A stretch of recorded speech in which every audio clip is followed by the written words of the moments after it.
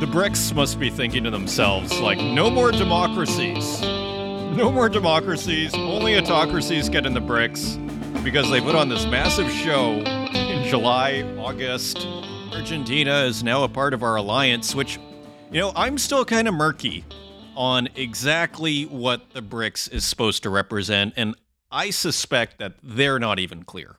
Because I'll never forget that obscure press conference that Sergei Lavrov gave during it when he said to simply call this a trade alliance is to not appreciate, to paraphrase him, its political significance. Of course, it was in their interest, and still is, to play up the significance of the BRICS. So maybe that was just Sergei Lavrov. But I was thinking to myself, like, they must be saying to themselves, no more democracies. Because it's been less than 6 months.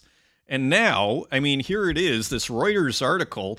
China warns Argentina that severing ties would be a, quote, serious mistake. This is Ryan Wu and Ethan Wang at Reuters.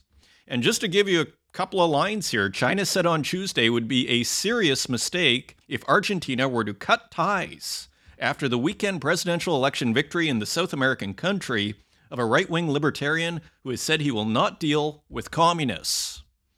Argentinian President-elect Javier Milei has criticized China as well as Brazil, which are among his country's most important trading partners. A few months ago, Milei even likened the Chinese government to a, quote, assassin, end quote, and said the people of China were, quote, not free, end quote. Now, of course, Argentina is not formally in the BRICS yet. As far as I understand, I think that was going to be a January occurrence. Maybe, I don't know if it was January 1st, but, in the new year, it was going to be formalized. So pretty interesting from that respect. And you know what else? Of course, we're dealing in mining here. And hello and welcome to the Northern Miner Podcast. My name is Adrian Pocabelli. We deal in mining here. So what does it mean for us? And you know what the first thing that crossed my mind was? Maybe some of you thought the same thing. Pascua-Lama. Pascua-Lama is this Barrick Gold project that hit a wall. It straddles the border of Argentina and Chile, and it is basically, from my understanding, a mountain of gold and silver. And this orphaned project may now be in contention, which is incredibly interesting from a Barrick Gold perspective. And we should also be paying attention to companies with projects in Argentina. And let me just put flesh on the bone here, because I was looking at this other headline that came out. This is on oilprice.com. Oil giant YPF surges 40% after outsider wins Argentinian presidential election. So clearly, the market is saying, despite this guy's, fairly outlandish statements, cutting off China, cutting off Brazil, nevertheless, it sounds like it's good for the oil business from a market perspective. At least that is the initial perception. So what does that mean for mining companies in Argentina? What does it mean for Barrick Gold? What does it mean for Pascua-Lama? That is my question. Again, a massive gold project on the border of Chile and Argentina. And my impression was the problems were on the Argentinian side, because there were a little bit of rumblings that I saw in the news, as far as I remember, that on the Chilean side, there was a little bit of movement. So pretty interesting from a mining perspective. As a libertarian candidate who won, I was trying to think, when was the last time, at least in my lifetime, that we actually had what you might call a legit libertarian running a country? And the closest I could come up with was one of the biggest budget busters of all time, Ronald Reagan. He had, one could argue, with all of his, frankly, anti-government rhetoric, there was a libertarian streak, shall we say, in Reagan. But this seems to be a whole other order of business. I don't know if I'd call it more ideological. I haven't been following closely enough. But incredibly interesting development here. Reshuffling the deck, shall we say, one could argue to a certain degree of global politics. Maybe that's overstating it, but there has been a reshuffling of the deck. The story has changed. Now, it doesn't necessarily change the major trajectories of where things are going, but the story has changed. As Heraclitus says, the sun is new each day, and indeed it is, my friends. One of my favorite sayings of all time. And so here we have a wonderful show for you here today. We have the mayor of Timmins, Michelle Boileau, as well as Julie Jonka, executive director at the local workforce planning board. And they are going to discuss what is going on in Timmins. And it sounds like there is all sorts of opportunity for people to really live a pretty nice life if you live in Timmins. There's an airport, there are the arts, and a whole bunch of good jobs in the mining industry. So something to pay attention to, and that is coming up in our CEO Spotlight. And also, John DeMaio of Graphex Technologies, a deep dive on graphite. And we've been discussing the critical minerals in depth here for weeks and months. And so I throw some of my most challenging questions for me, unanswered questions, to John DeMaio, and he does a pretty good job of answering them. And, you know, I'm definitely, as I was saying in the previous weeks, like I'm somewhat skeptical that we have the metal to achieve a green transition. And I presented that question to John, and I have to say I was quite impressed with his answer in the sense that, as he was saying, like he's been involved in this energy transition before it was called that. And from his perspective, it is the best shot we have. We've never had people on board as much as we do on making a transition away from fossil fuels. It is the best we have, and we simply have to make the best of it as we go along. We do not have all of the answers now, but we simply have to go with the best that we have. And what I liked about that answer is it seemed kind of pragmatic rather than being an ideological answer. So John DeMaio gives us a great education and clarification on what is happening with graphite. Of course, China has taken what you might call the first steps towards what could be a restriction of graphite exports. Not formally restricting them yet, but you might say the first escalation towards that possibility. And so John DeMaio explains to us what that means and why we should care and what the impacts could be. So much to look forward to this episode, as well as fascinating news stories and more. If you want to find us online, you can find us at northernminer.com. You can find us on Twitter at northernminer and on Instagram at the Northern Miner, and on Facebook, LinkedIn, and YouTube, where we also host these podcasts, and wherever podcasts are available, including Spotify, Stitcher, Apple Podcasts, and SoundCloud. And with that, let's turn to Michelle Boileau, Mayor of Timmins, and Julie Jonka, Executive Director at the local workforce planning board, for this week's CEO Spotlight. Joining us today, I am very pleased to welcome Michelle Boileau, Mayor of Timmins, and Julie Jonka, Executive Director at the local workforce planning board, to the Northern Miner podcast. Julie and Michelle, welcome. Thanks for having us. Well, it's great to have you. It's not every day that we have the mayor of a city on our podcast here, so it is exciting in that regard. Michelle, do you want to start us off here? What is going on in Timmins in regard to mining?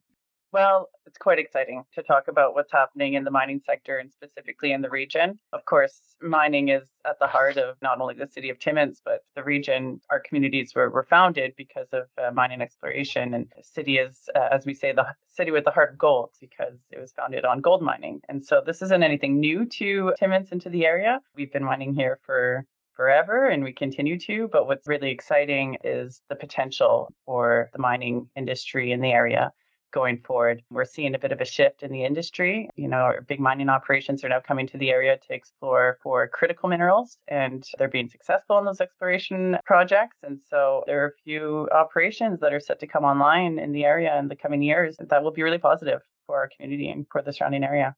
Indeed, and it is a very topical conversation around the world these days of where we're going to get these critical minerals. So you're mentioning gold before in Timmins. What other metals are people focusing on near Timmins? So near Timmins, definitely nickel. But of course, there are many other things that we're finding in the area and that we're realizing we'll be able to extract. But nickel is, I think, the next main mineral that we'll be going after. And what, like I said, is exciting about the nickel exploration in the area is that for so long we were dependent on the price of course, the price of gold as a commodity, and it tends to be more boom and bust than other commodities, whereas nickel would be a lot more stable. And so we would see less of that boom and bust type of cycle in the economy in the area, and we'd see a much more stable, sustainable commodity being extracted here. So it's really positive for the region. Excellent. And just before I move on to Julie, is there also plans for processing, or is it more right now you guys are focused on, say, like mining companies and extraction?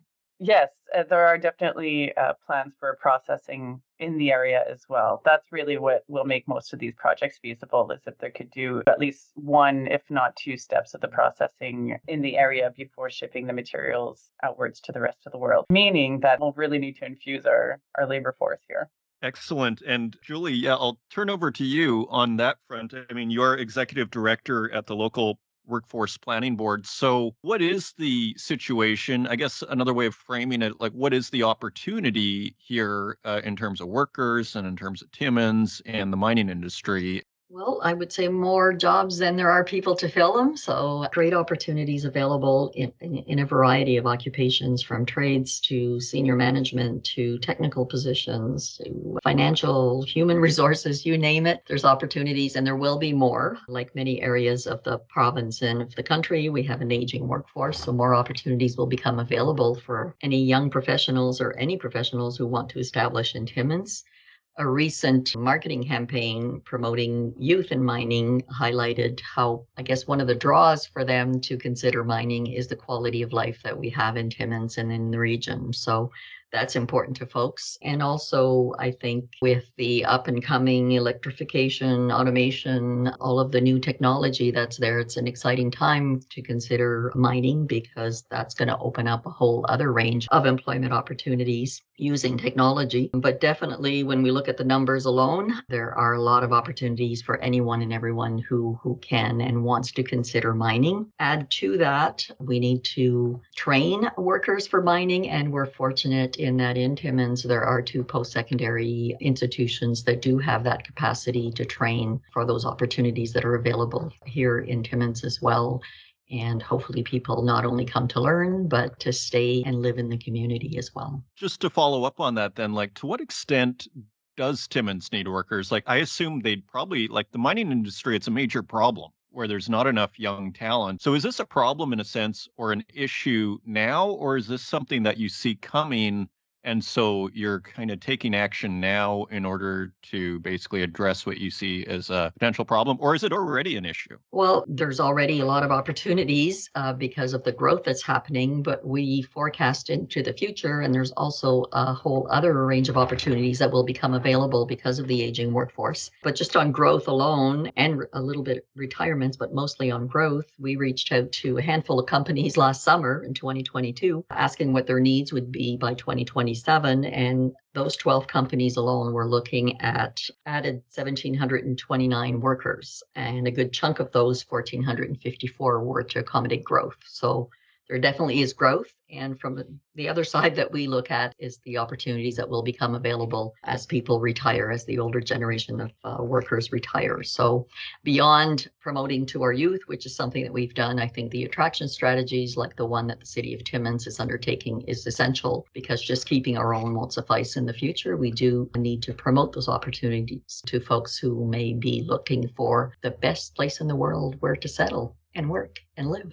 Yeah, if I could just add to that question about the need and if it's current or just anticipated, what Julie was referring to was really among the mining companies in the area that were surveyed. But to be included in that number would be the workforce needed for the growing mining supply and service sector. So all of those companies that are supporting the big mining operations in the area, as well as the clean tech industry. There's been growing interest from clean tech investors who want to come to the area to support, again, those mining operations as they endeavor to have net zero carbon operations. There's really a lot of new opportunity and diversified opportunity for people looking to work, maybe not so directly, but to work with it, the mining sector.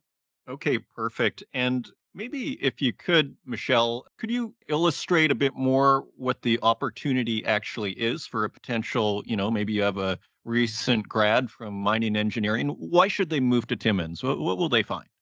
Yeah. We talked about the career opportunity, the professional opportunity, but yes, what's unique about Timmins is the opportunity for a quality of life that we don't find in the bigger city centers. So what's nice about Timmins being a smaller city is that we have a lot of the amenities that people would be looking for in terms of entertainment and recreation. However, we also have, just a lot of space, a lot of access to the outdoors, to nature, which is a lot of fun. So with an airport, with direct flights, within an hour and a half, you could, be in Toronto and enjoy everything that the bigger cities like Toronto's have to offer. Again, within an hour and a half, you could escape to Northern Ontario, where the cost of living is more affordable. The homes that you could get for a fraction of the price of what you'd be looking at in bigger urban centers, they're just beautiful and spacious. And there's a lot of opportunity for a nice balanced lifestyle here in the city of Timmins. Okay, excellent. And just some final words. Julie, Jonka, do you have any final words? I think picking up on what Mayor Boileau just mentioned, again, what we heard a lot from folks we talked to who are in mining is just being close to nature, being close to outdoor activities, which I think people were more conscious of living a healthy lifestyle. And it's easily accessible in Timmins because everything is so close. You can come home from work and hop in your boat and go fishing or go snowshoeing in the winter or cross-country skiing. So that came out really high on the radar from folks who enjoy that quality of life and that easy accessibility to the social and outdoor activities that are available in our northern community. That is a big deal. And the more I talk to my friends with families, the more important the whole work-life balance is. And if you're not spending 2 hours just to get outdoors, there is a benefit there. Michelle, any final words? Well, you mentioned 2 hours of commute time, and that's something that you would not experience in the city of Timmins. It takes about 15 minutes to get from one end of the city to another, and then 2 hours outside of the city, and you'd be able to get to work at a few different mines. So it definitely speaks to the quality of life here in the area. I suppose I just want to say again, we're talking about the actual employment opportunities, but in terms of just the professional opportunity here, the city of Timmins is growing. We have growing cultural communities, growing community associations. And so in terms of just volunteer opportunities, board positions, committees, there really is the opportunity for someone to live a fulfilled life here in terms of finding that balance between work, that personal fulfillment. The arts and culture scene is thriving here with the symphony orchestra and, dance academies and gymnastics clubs. So it really allows for a well-rounded, holistic life, and then that access to the nature. So, I would encourage anyone who might be interested, who might be a little intrigued, to take a look, to come for a visit, because you really have to see it to believe it. Michelle Boileau, Mayor of Timmins, and Julie Jonka, Executive Director at the Local Workforce Planning Board, thank you for joining us on this week's CEO Spotlight. And turning to the website, Canada releases $1.5 billion critical minerals fund. This is Colin McClelland at northernminer.com. The Canadian government is looking for critical mineral projects to back with a $1.5 billion fund.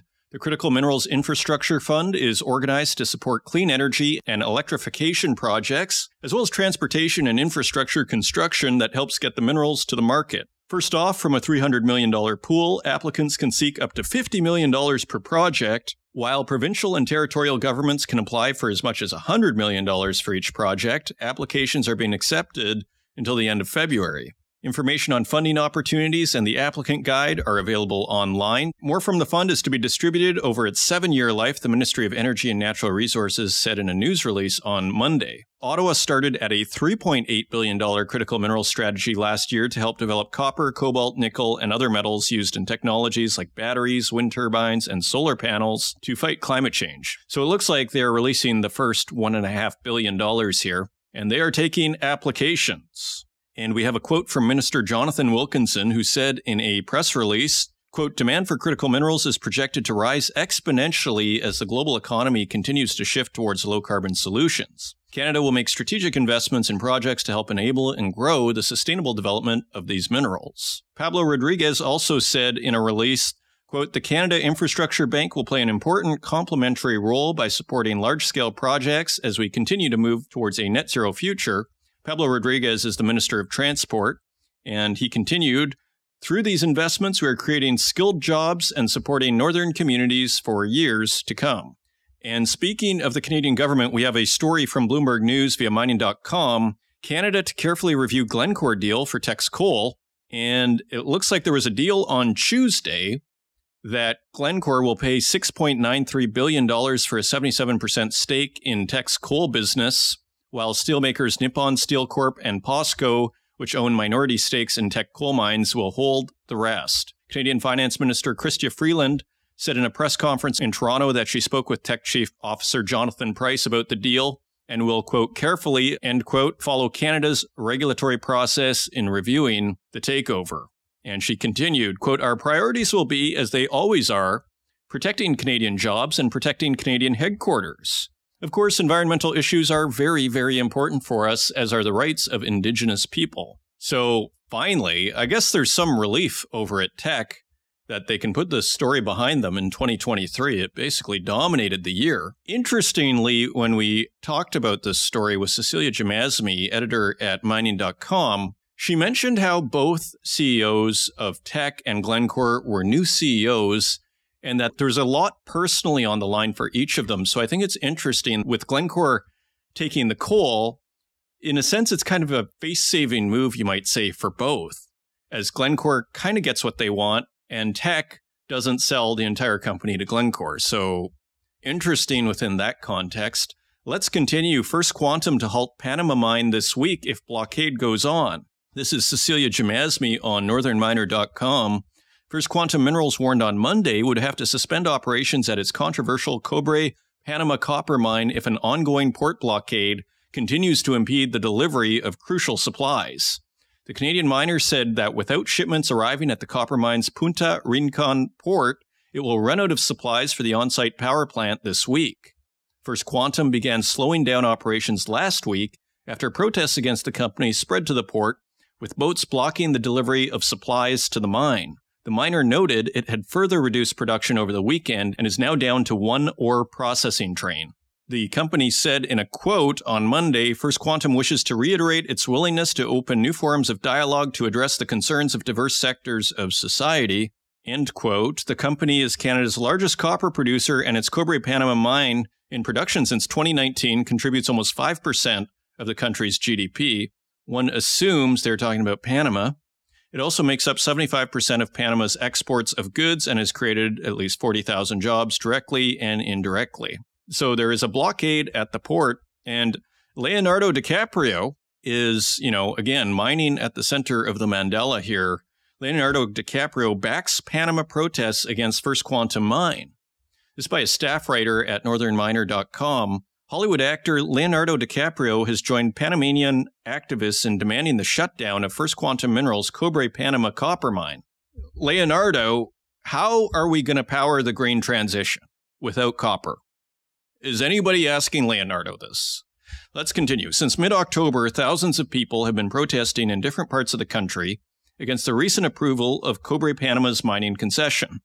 They say they are worried about the potential environmental impacts of the giant operation and demand that the Laurentino Cortizo government repeals Law 406, which governs the concession and grants First Quantum the right to mine copper for 20 years, with the option of adding another 20 years. It also guarantees a minimum annual income of $375 million to the government. In a social media post on Instagram, DiCaprio shared a video titled Panama Te Quiero Verde, Shut Down the Megamine, end quote, which was produced by US-based NGO Rewild. The actor also praised the people of Panama for coming together to defend nature and asking the country's Supreme Court to declare the mining project unconstitutional. And here's the quote from the Instagram post. Quote, this area, so this is Leonardo DiCaprio, this area, the protected rainforest Bosque Donoso, lying in the heart of the largest biological corridor in Mesoamerica, is a lifeline for many migratory species. It is critical to the livelihoods and cultures of local and indigenous communities, and is home to wildlife that includes macaws, tapirs, monkeys, and jaguars. This activity would have a destructive impact on the surrounding ecosystem, species, and people. A global spotlight can help Panamanians win a critical victory for biodiversity and pave the way for a more sustainable future. End quote. DiCaprio ended his post by asking his followers to sign a petition to halt the mining project operated by Minera Panama, First Quantum subsidiary in the Central American country. Interesting. Finally, the actor's plea comes just a week before the country's Supreme Court is set to issue a final ruling on 2 unconstitutional appeals against the miners' new contract, which was renewed on October 20th after months of tense negotiations. Continuing on, Rio Tinto to pay $28 million fine to settle a U.S. SEC fraud case. This is Reuters via mining.com. Rio Tinto, one of the world's largest mining companies, agreed to pay a $28 million fine to settle a U.S. Securities and Exchange Commission lawsuit that accused it of fraud in handling a failed investment in a Mozambique coal project. The settlement, disclosed on Friday in Manhattan federal court, would end a civil lawsuit filed in 2017 and requires approval by U.S. District Judge Annalisa Torres. Continuing on, Ucore gets $4.3 million federal grant for rare earth element demo plant in Ontario. This is Marilyn Scales at northernminer.com.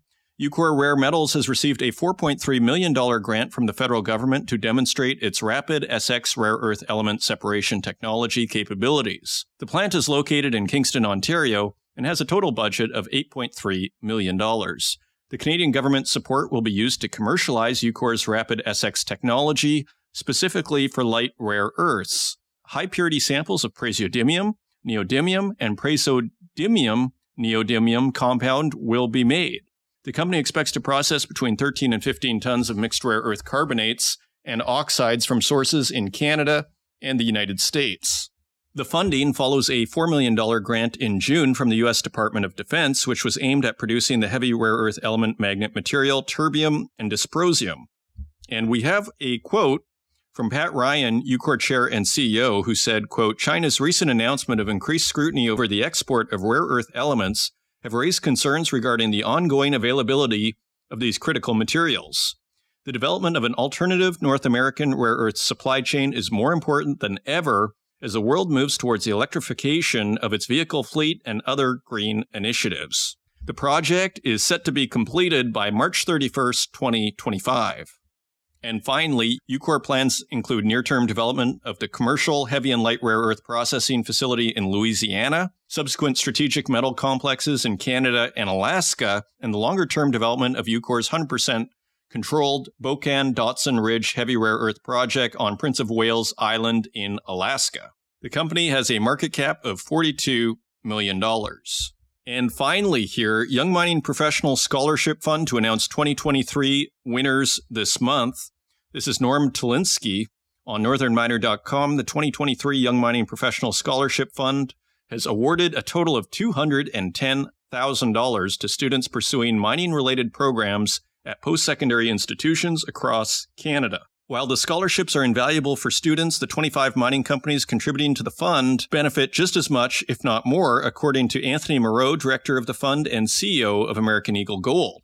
And we have a quote from Anthony Moreau, quote, "This isn't just a scholarship fund, it's a way for mining companies to access the best and brightest young talent from the thousands of applications we receive. If you're a mining company looking to hire summer interns and build relationships with students for eventual full-time employment, participation in the scholarship fund is really a no-brainer." So if you want to learn more about that, go to northernminer.com, look for YMP Scholarship Fund to announce 2023 winners, or just go to ympscholarships.com. Those are your news stories. Now, let's take a look at metal prices.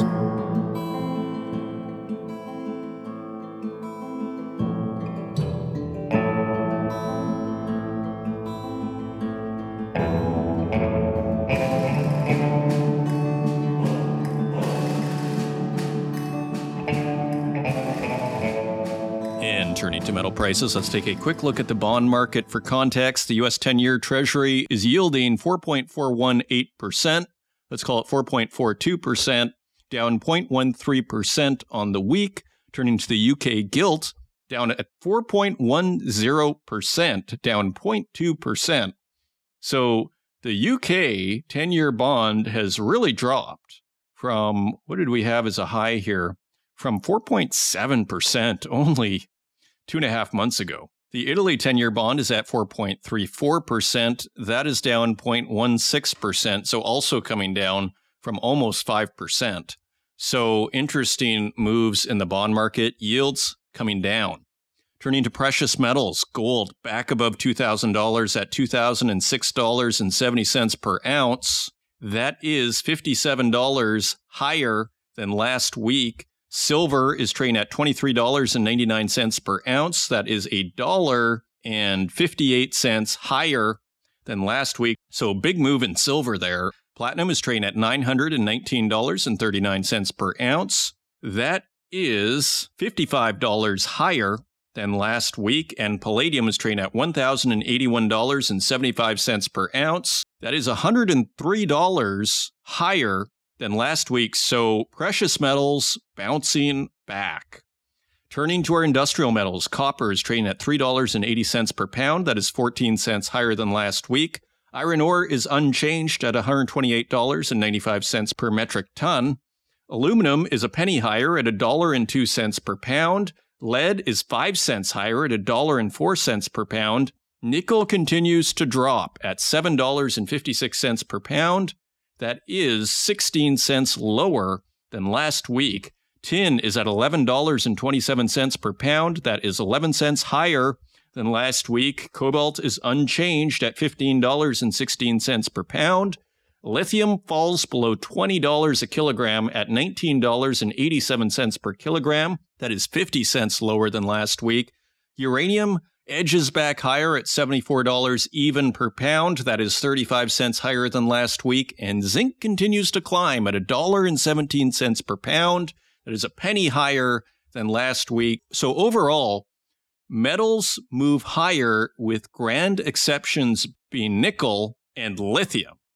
So two battery metals, interestingly. Otherwise, it seems to be a falling dollar is propelling metals higher. And those are your metal prices.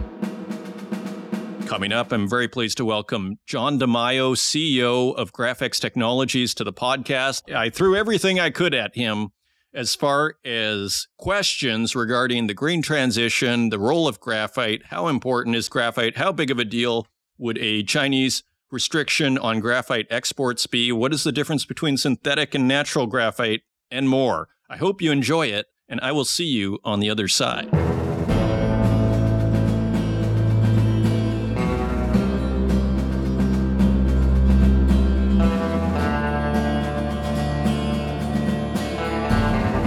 Joining us today, I am very pleased to welcome back to the Northern Miner Podcast, John DeMaio, CEO of Graphex Technologies. John, welcome to the show.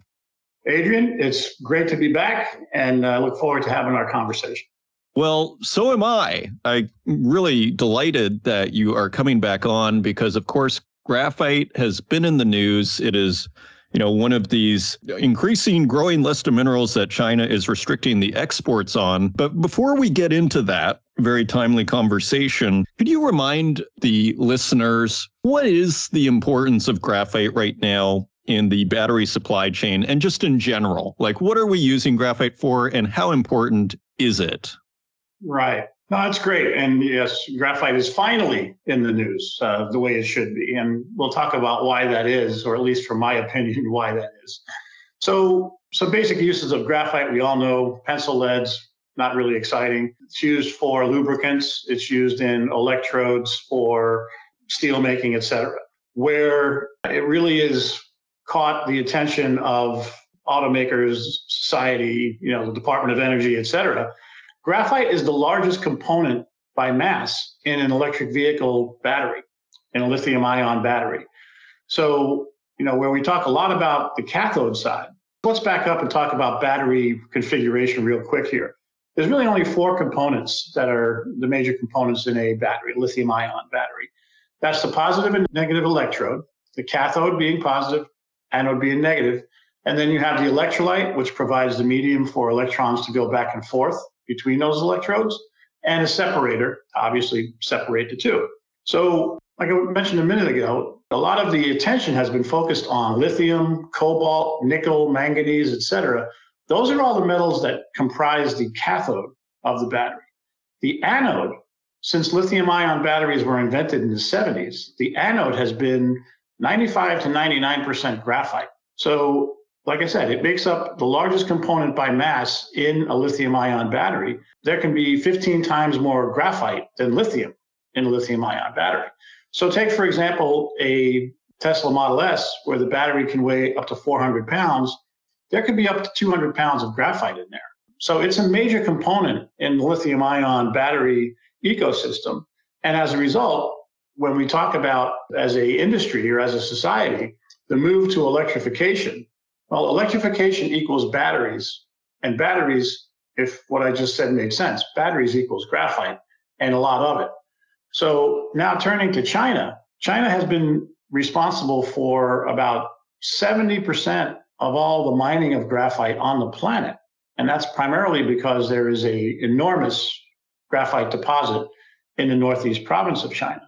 But even beyond the mining of the material, the processing, which is really what brings it to be able to be used in a lithium ion battery, and we can get into that detail a little bit later, the processing of graphite, in the current stage, 95 to 99% of that happens in China, at least at some point in the process. So China has had a lock on graphite processing over the last several decades. And this restriction really does send a ripple through the industry as far as, okay, if China does restrict, and they haven't said whether they will or not or what the rules are around that, but if they do, it's going to create, potential shortages in the electric vehicle battery ecosystem. So that's what's got everybody's attention. Okay, excellent. And I'm so glad you're on again because you can help clarify certain issues because, of course, there is synthetic graphite and then what would you call the other one? Organic graphite? Natural graphite. Natural graphite, right? Mm-hmm. And so my understanding, just from reading news articles and whatnot on this issue is, to your point, that China, for the synthetic graphite, does, upwards of 95%, almost has a stranglehold, we might say, on the synthetic graphite supply. So in terms of electric vehicle batteries, the things that aren't said in the articles, which maybe you can answer, with EV batteries, are they using synthetic graphite or natural? Actually, a great question. They're using both. And that's a determination made by automaker or battery maker, and sometimes by vehicle line or whatever. So synthetic graphite, and I'm glad you brought it up. We primarily focus on natural graphite, and natural graphite is basically mined from the ground from hard rock mining.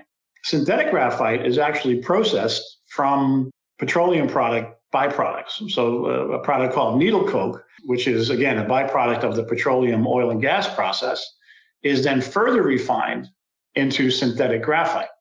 And we refer to the graphite that goes into these batteries as spherical graphite, really, because it does take on a near spherical shape.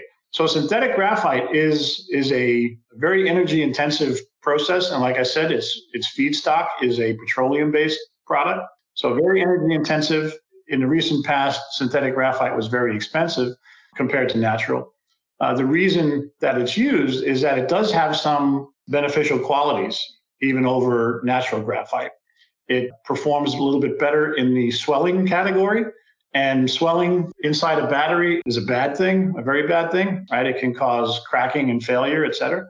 So synthetic swells a little bit less than natural, and it allows for a little bit higher energy density.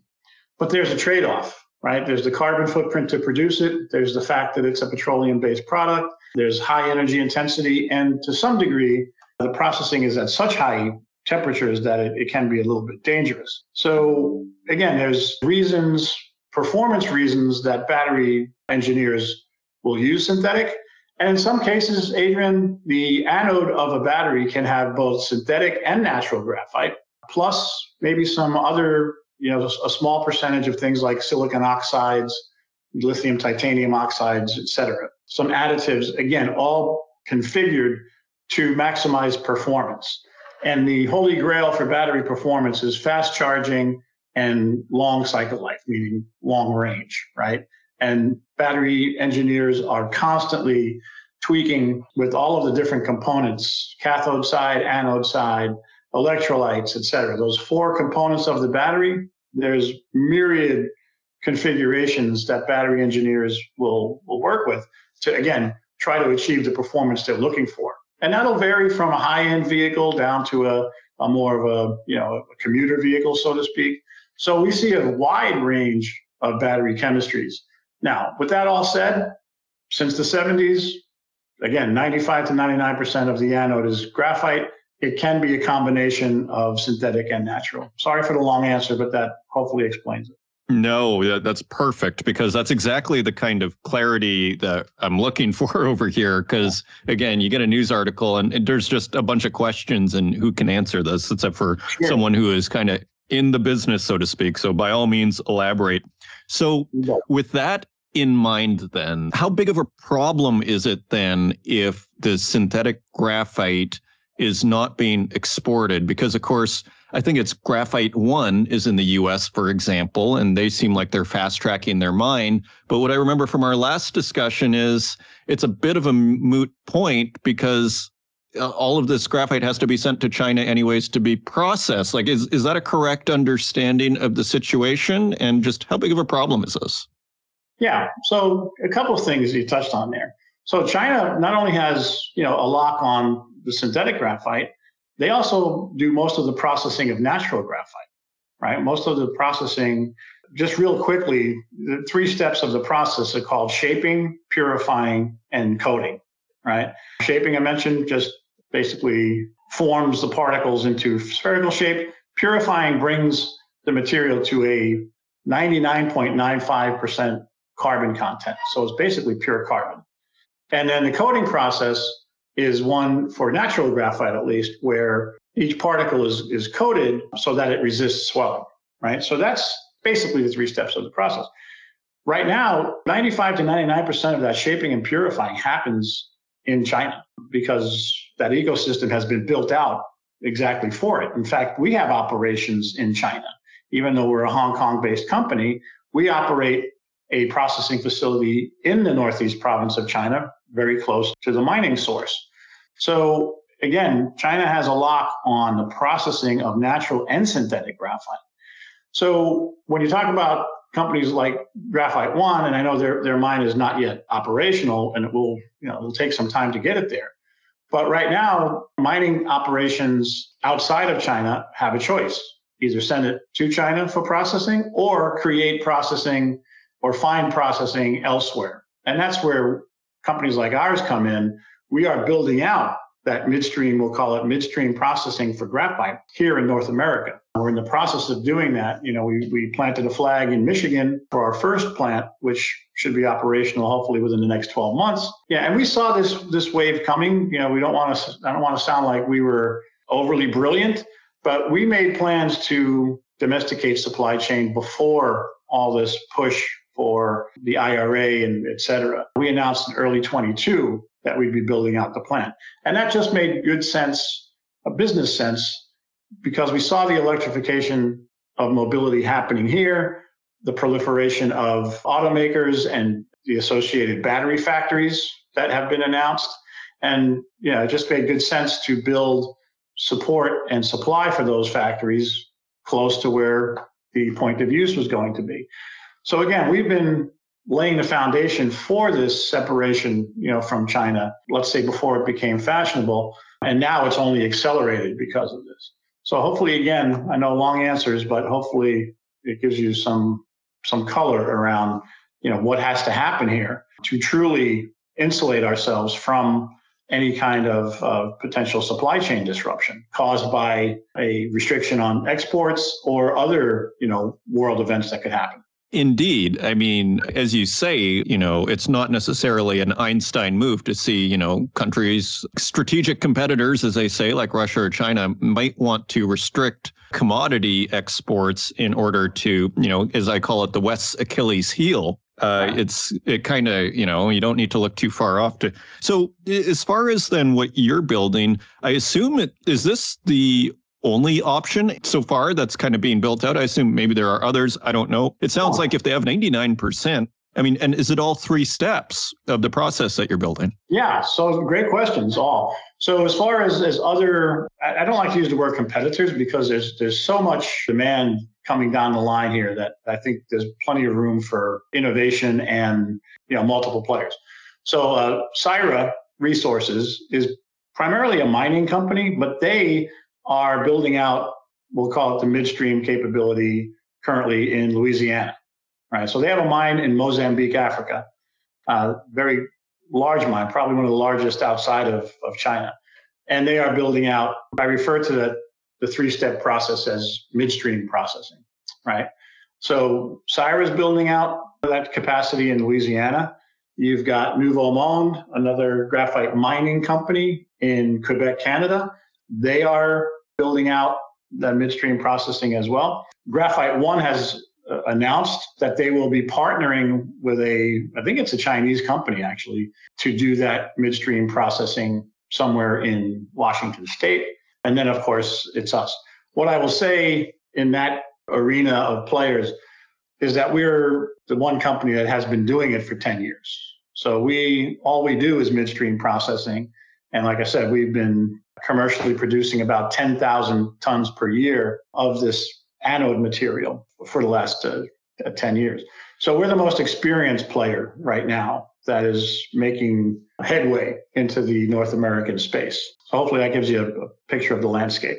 It does. A nice comprehensive view of what's happening in North America. And just to follow up, I mean, as far as building out these things, I mean, how hard or challenging is it to build out, from your perspective as someone who's actually in the business of doing this sort of thing, how hard is it to build processing facilities? We know with rare earths, it's kind of easier said than done. Like it's a bit of an art as much of a science. How hard is it? That's a great point. So, I always refer to what we do as part art and part science. But to answer your question, there are some challenges. There's, economic challenges, regulatory challenges, labor force challenges, resource challenges. And I'll speak to that in a second here. In a larger sense, at a higher level, that's why processing has been sent offshore to begin with, right? Because it's been either difficult, expensive, or both to build and operate industrial facilities in North America, right? Hence why everything, quote unquote, everything is made over there, so to speak. So the challenges are, like I said, our process can be somewhat energy intensive. So wherever we choose to locate a facility, we have to make sure there's, available power, available workforce, right? One of our plants can, require 200 employees, right? So we have to make sure there's adequate workforce, resources. And then, of course, you're building an industrial facility, right? So we operate in certain areas of the process, some high temperatures, et cetera. So again, you have to make sure you're in line with ESG requirements and, of course, state, local, and federal, regulations. So again, it's a matrix of decisions that go into any particular siting of any particular plant. And, one of the reasons we chose Michigan, for example, is that, or the site that we chose in Warren, Michigan, a couple of different reasons. One is a labor force that's very familiar with automotive already there. And quite frankly, Warren has been a little bit decimated as far as automotive and automotive support companies moving out of the town over the last several decades. So we felt good about bringing automotive-related plant back in. The site we chose was rehabilitated, from a previous abandoned, automotive facility. So we brought that back to life, bringing jobs back to the area. And the site actually has an on-site power plant, which makes the path to operation a lot quicker. So again, we're looking at these things, but the short answer to your question is yes, there are challenges, but as an industry and a society, and I'll throw the government in here too, if we really are serious about domesticating this supply chain, which is really at the end of the day, it's a question of national security. So if we're serious about it, we have to work together. And that doesn't mean, short-circuiting any processes, et cetera. It just means figuring out ways to make things work rather than figuring out reasons to not make things work, if that makes sense. It does. And so we discussed North America. I saw this headline actually right before this interview here. And I don't know if you saw this then, because I think it just came out an hour ago, but that the European Commission has added synthetic graphite to the Critical Raw Materials Act. And so my question to you is, given, almost to return to our earlier question of the importance of synthetic versus natural, Do you think it's misguided to simply focus on synthetic, or do you think that makes sense? Well, I don't know if they're just focused on synthetic. Maybe they just added it because natural graphite was already on there. I'm assuming that was probably the case, but I could be wrong. I haven't seen what you're talking about. But no, I think synthetic has a role to play. If you look at the projections by folks that are, study this on a consistent basis. If you look at projections for the makeup of batteries, overall batteries moving forward, lithium-ion electric vehicle batteries, the projections show that natural graphite actually increases in percentage of the anode, and synthetic comes down a little bit over time, and those other additives creep up in percentage. So where today you may have, maybe it's 55% synthetic, 40%, and I'm just swagging numbers here, but synthetic has a slight edge in, we'll call it anode share over natural right now. And then again, a very small percentage of additives. You look forward 20 years in the projections that I've seen, and natural takes the lead as far as the graphite percentages, and those additives creep up from 2% today to maybe 7, 8 to 10%, by 2040 is one projection that I saw. So again, we're, as a business, as an industry, we're very comfortable that natural graphite is the preferred element. It's natural, it's stable, it's inert, it's pulled from the ground, it's recyclable, et cetera. I mentioned what I think are some of the negative attributes of synthetic. Now, what we as a company do, and what I think other natural graphite players do, we're constantly looking for ways to improve the performance of natural, right? And that has to do with particle size configurations, the coatings that go on there, et cetera. Anything we can do to increase the performance, right, to reduce swelling, will all serve as further catalysts to, again, squeeze out, let's say, synthetic from the anode mix.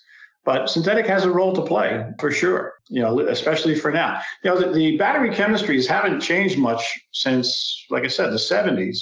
And they're still being perfected, right? It's a constant effort with battery engineers, again, to maximize performance. So before there's any wholesale changes, those won't happen overnight. So you'll hear about silicon replacing graphite, you'll hear about solid state batteries, et cetera. Those are still in an R&D experimental stage. There's still a lot of bugs to be worked out. And that doesn't happen quickly, right? What goes on inside a battery is very, very finicky. It's very precise. It's down at a molecular level. So, small changes are what we see. Wholesale changes will take a lot of time before they're adopted by, EV makers to put in a battery that's carrying families around. Let's just be honest with each other. So, again, synthetic has a role to play, but natural definitely has a role to play from now until who knows when, right? It's been 50 years, probably be 50 more. Okay, so if you're advising the European Commission, and I understand you haven't seen this, and they haven't added natural, you'd say you should probably have natural on there. Yeah, if they haven't, I'd be really surprised. Okay, just out of curiosity, and again, just to understand this relationship as best we can here. So you're mentioning EV batteries, and that's kind of where I want to go, which is we talk to a lot of experts here in the industry, and I come across a surprising amount of people that are actually quite skeptical of the feasibility of the green transition in terms of, we just a couple of weeks ago, 3 weeks ago, Robert Friedland, the nickel doesn't exist as far as according to him. In order to, build out all the batteries. Last week, we had a professor with the Geological Survey of Finland, Associate Professor Simon Michaud. It's just unfeasible, is I believe what he said as it's currently fashioned. I mean, how do you respond to that? And what is your take? Like, is this feasible from your perspective? It's definitely feasible, and I think it's a matter of sustainability, really. I mean, I think we're finally, as a species, waking up to the fact that we have to figure out better ways to do the things we want to do or need to do. And one of those things is mobility, right? There's a lot of energy spent moving from place to place, moving products from place to place. So electrification is going to happen. Now, there will be room for things like hydrogen, I believe, personally, especially for your larger modalities, right? But again, we're focused on electric vehicles for right now and for this conversation. So, the battery chemists, that's what they're busy working. So there's, a battery chemistry called lithium iron phosphate right now that doesn't have any nickel in it, right? There's research underway for lithium metal batteries. So there are, there is the capability to design away from, components that may become scarce or are scarce, and in fact, the amount of nickel, I believe, has been reduced to some degree by tweaking battery chemistries. And that's where, as an industry and a society, I think it's encouraging to see things like the Minerals Strategic Partnership, right? Where we're recognizing that, as a species, we will have to, in large part, share the knowledge base, and in the case of these critical minerals, we may have to share those as well, because again, the naturally occurring minerals like nickel, graphite, et cetera, they exist where they exist, where geology put them, right? So there's not a lot of graphite, for example, in the U.S., right? There's a significant amount up in Canada. So we, have to work together with other countries to share the resources and eventually share, the knowledge base so that we can successfully move this forward. So I'm a believer in this. I've been in the energy transition space long before it was called that. So this movement is really it's definitely not the first one, but it's the one that has really gathered the most momentum, where you have society is really willing to adopt different, electrification. People can argue that there's range anxiety and, folks don't want to necessarily move to electric. But by and large, there's an acceptance that electric is better, right? And I truly believe that. Every Super Bowl ad was for an electric vehicle, if you noticed that last year. So we've accepted it. And then you've got the government that's got behind it, right? So, electrification is the bus you get on or you wind up under, right? So regardless of what side of the aisle the politicians are on, I don't think anyone really wants to stand in the way of this, right? They can point out, different aspects of it that maybe need to be refined or whatever, more recycling, et cetera. But it's only going in one direction, and that's a good thing. So I think not only the U.S., but when there's a lot of smart people in the woodpile in this industry, they'll figure out how to work with the resources that we have to make this happen. So whether it's nickel or lithium, there's new ways to extract lithium coming online, right? Not just classic mining, but from brines, et cetera. So innovation will play a role here, and I think when there's a will, there's a way, so to speak. Indeed. And so you're basically saying, the important thing is that we're on the right path. And yeah, it's not going to be perfect, but we'll have to solve it along the way. But ultimately, this is the path. That's exactly right. And thank you for being more concise than I was. Just the ChatGPT summary of, okay. And just to wrap up here then, John, so just to kind of get us back to this China export situation, what is your understanding of stockpiles in the sense of, that maybe the West has? And another way of kind of framing this question is, how urgent is this issue should China decide, let's say, things deteriorate after San Francisco here and things deteriorate again, let's say in a couple of months, let's say that they're just to cut things off. How big of a problem would you see that as being? It would create a significant ripple. And just real quick on what changed, is that to export material out of China, you need an export license first.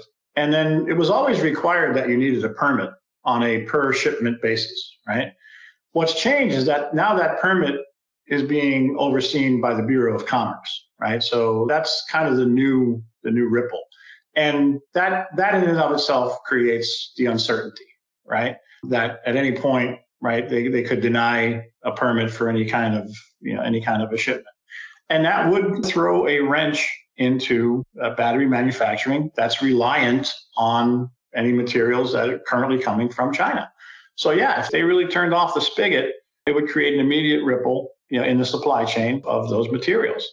So again, it's like, and I said this in another interview that I had, it's a wake-up call to the West to move forward with this. If we're serious about domestication, pedal to the metal, because these plants don't spring up overnight. Our plants will take a couple of years to build. The mining operations that need to be set up to meet this demand, if we're not going to use, again, China graphite, those mines have to be brought online, and that doesn't happen overnight. Just ask Graphite One, how long it'll be before they're actually producing, battery grade materials. And China, that ecosystem is well developed, right? So there's huge demand for all of these materials, just intramurally, we'll call it, right? So there's plenty of automakers that are 10 to 20 years ahead of where we are here in the States. So there's enough demand over there for them to consume everything that's produced in China. So it doesn't even have to be a question of, a thumb in the eye of the West or a flex. It could just very well be we're just going to use what we make here inside the country or inside the region. And that could happen irrespective of any kind of geopolitical tension. So it's just good sense to create diverse upstream supply chain. And I'll just say that's what we've been working on for the last 2 years. Again, before all this, we'll call it anti-China sentiment, we aligned ourselves with Sierra for their product from Mozambique. We've aligned ourselves with Northern Graphite up in Canada for their material. South Star Battery Metals from Brazil, Gratomic from Namibia. So we've identified diverse sources outside of China for the raw material. And like I said, we're building out the domestic processing capability so we can have a completely independent supply chain from mine to battery that has nothing to do with China and any other kinds of logistic interruptions. Just a final follow-up as we wrap up here then. So you're mentioning, I think you said around 12 months or so, you're working on the facilities now. Are you confident you'll have the graphite you'll need then, based on what you were just saying? Should you get everything up and running in a year, or is there uncertainty around that? How is your understanding of that? Yeah, so the plant we're building out, the initial plant will be 15,000 tons of output. And for that, we need about 25,000 tons of input. So yes, I'm confident we can supply that physical plant. Now, at the same time, right, because 15,000 tons is a significant number. But when you look at the landscape of battery factories coming online in North America alone, again, if they all come online, there'd be over 1 million tons of demand for graphite by 2030, let's say. So our plan for 15,000, yes, we will be able to, we'll say, feed that. We're also in the due diligence phase on much bigger facilities in the neighborhood of 100,000 tons. Now, for those, by the time we have them built, we have a pathway to bringing the necessary feedstock to those. Now, that's dependent on mining companies like Sierra and Northern Graphite, the ones I mentioned, for them to continue on their development path, to produce more and more of the raw material. So again, it's something I refer to a lot, which is this kind of global collaboration, working together to make sure that there's enough raw material to supply, again, the end user, which is automakers and battery makers, and ultimately the consumer, right? That's going to be driving these vehicles. So it's an ecosystem that doesn't currently really exist here in North America, and we're doing our part to help build that out. And we look for collaborative partners, both on the supply side and the demand side, meaning, again, our OEM partners, et cetera. So I have conversations almost on a daily with both sides of that spectrum, again, suppliers and customers. John DeMaio, CEO of Graphex Technologies, thank you for joining us once again on the Northern Miner podcast. My pleasure.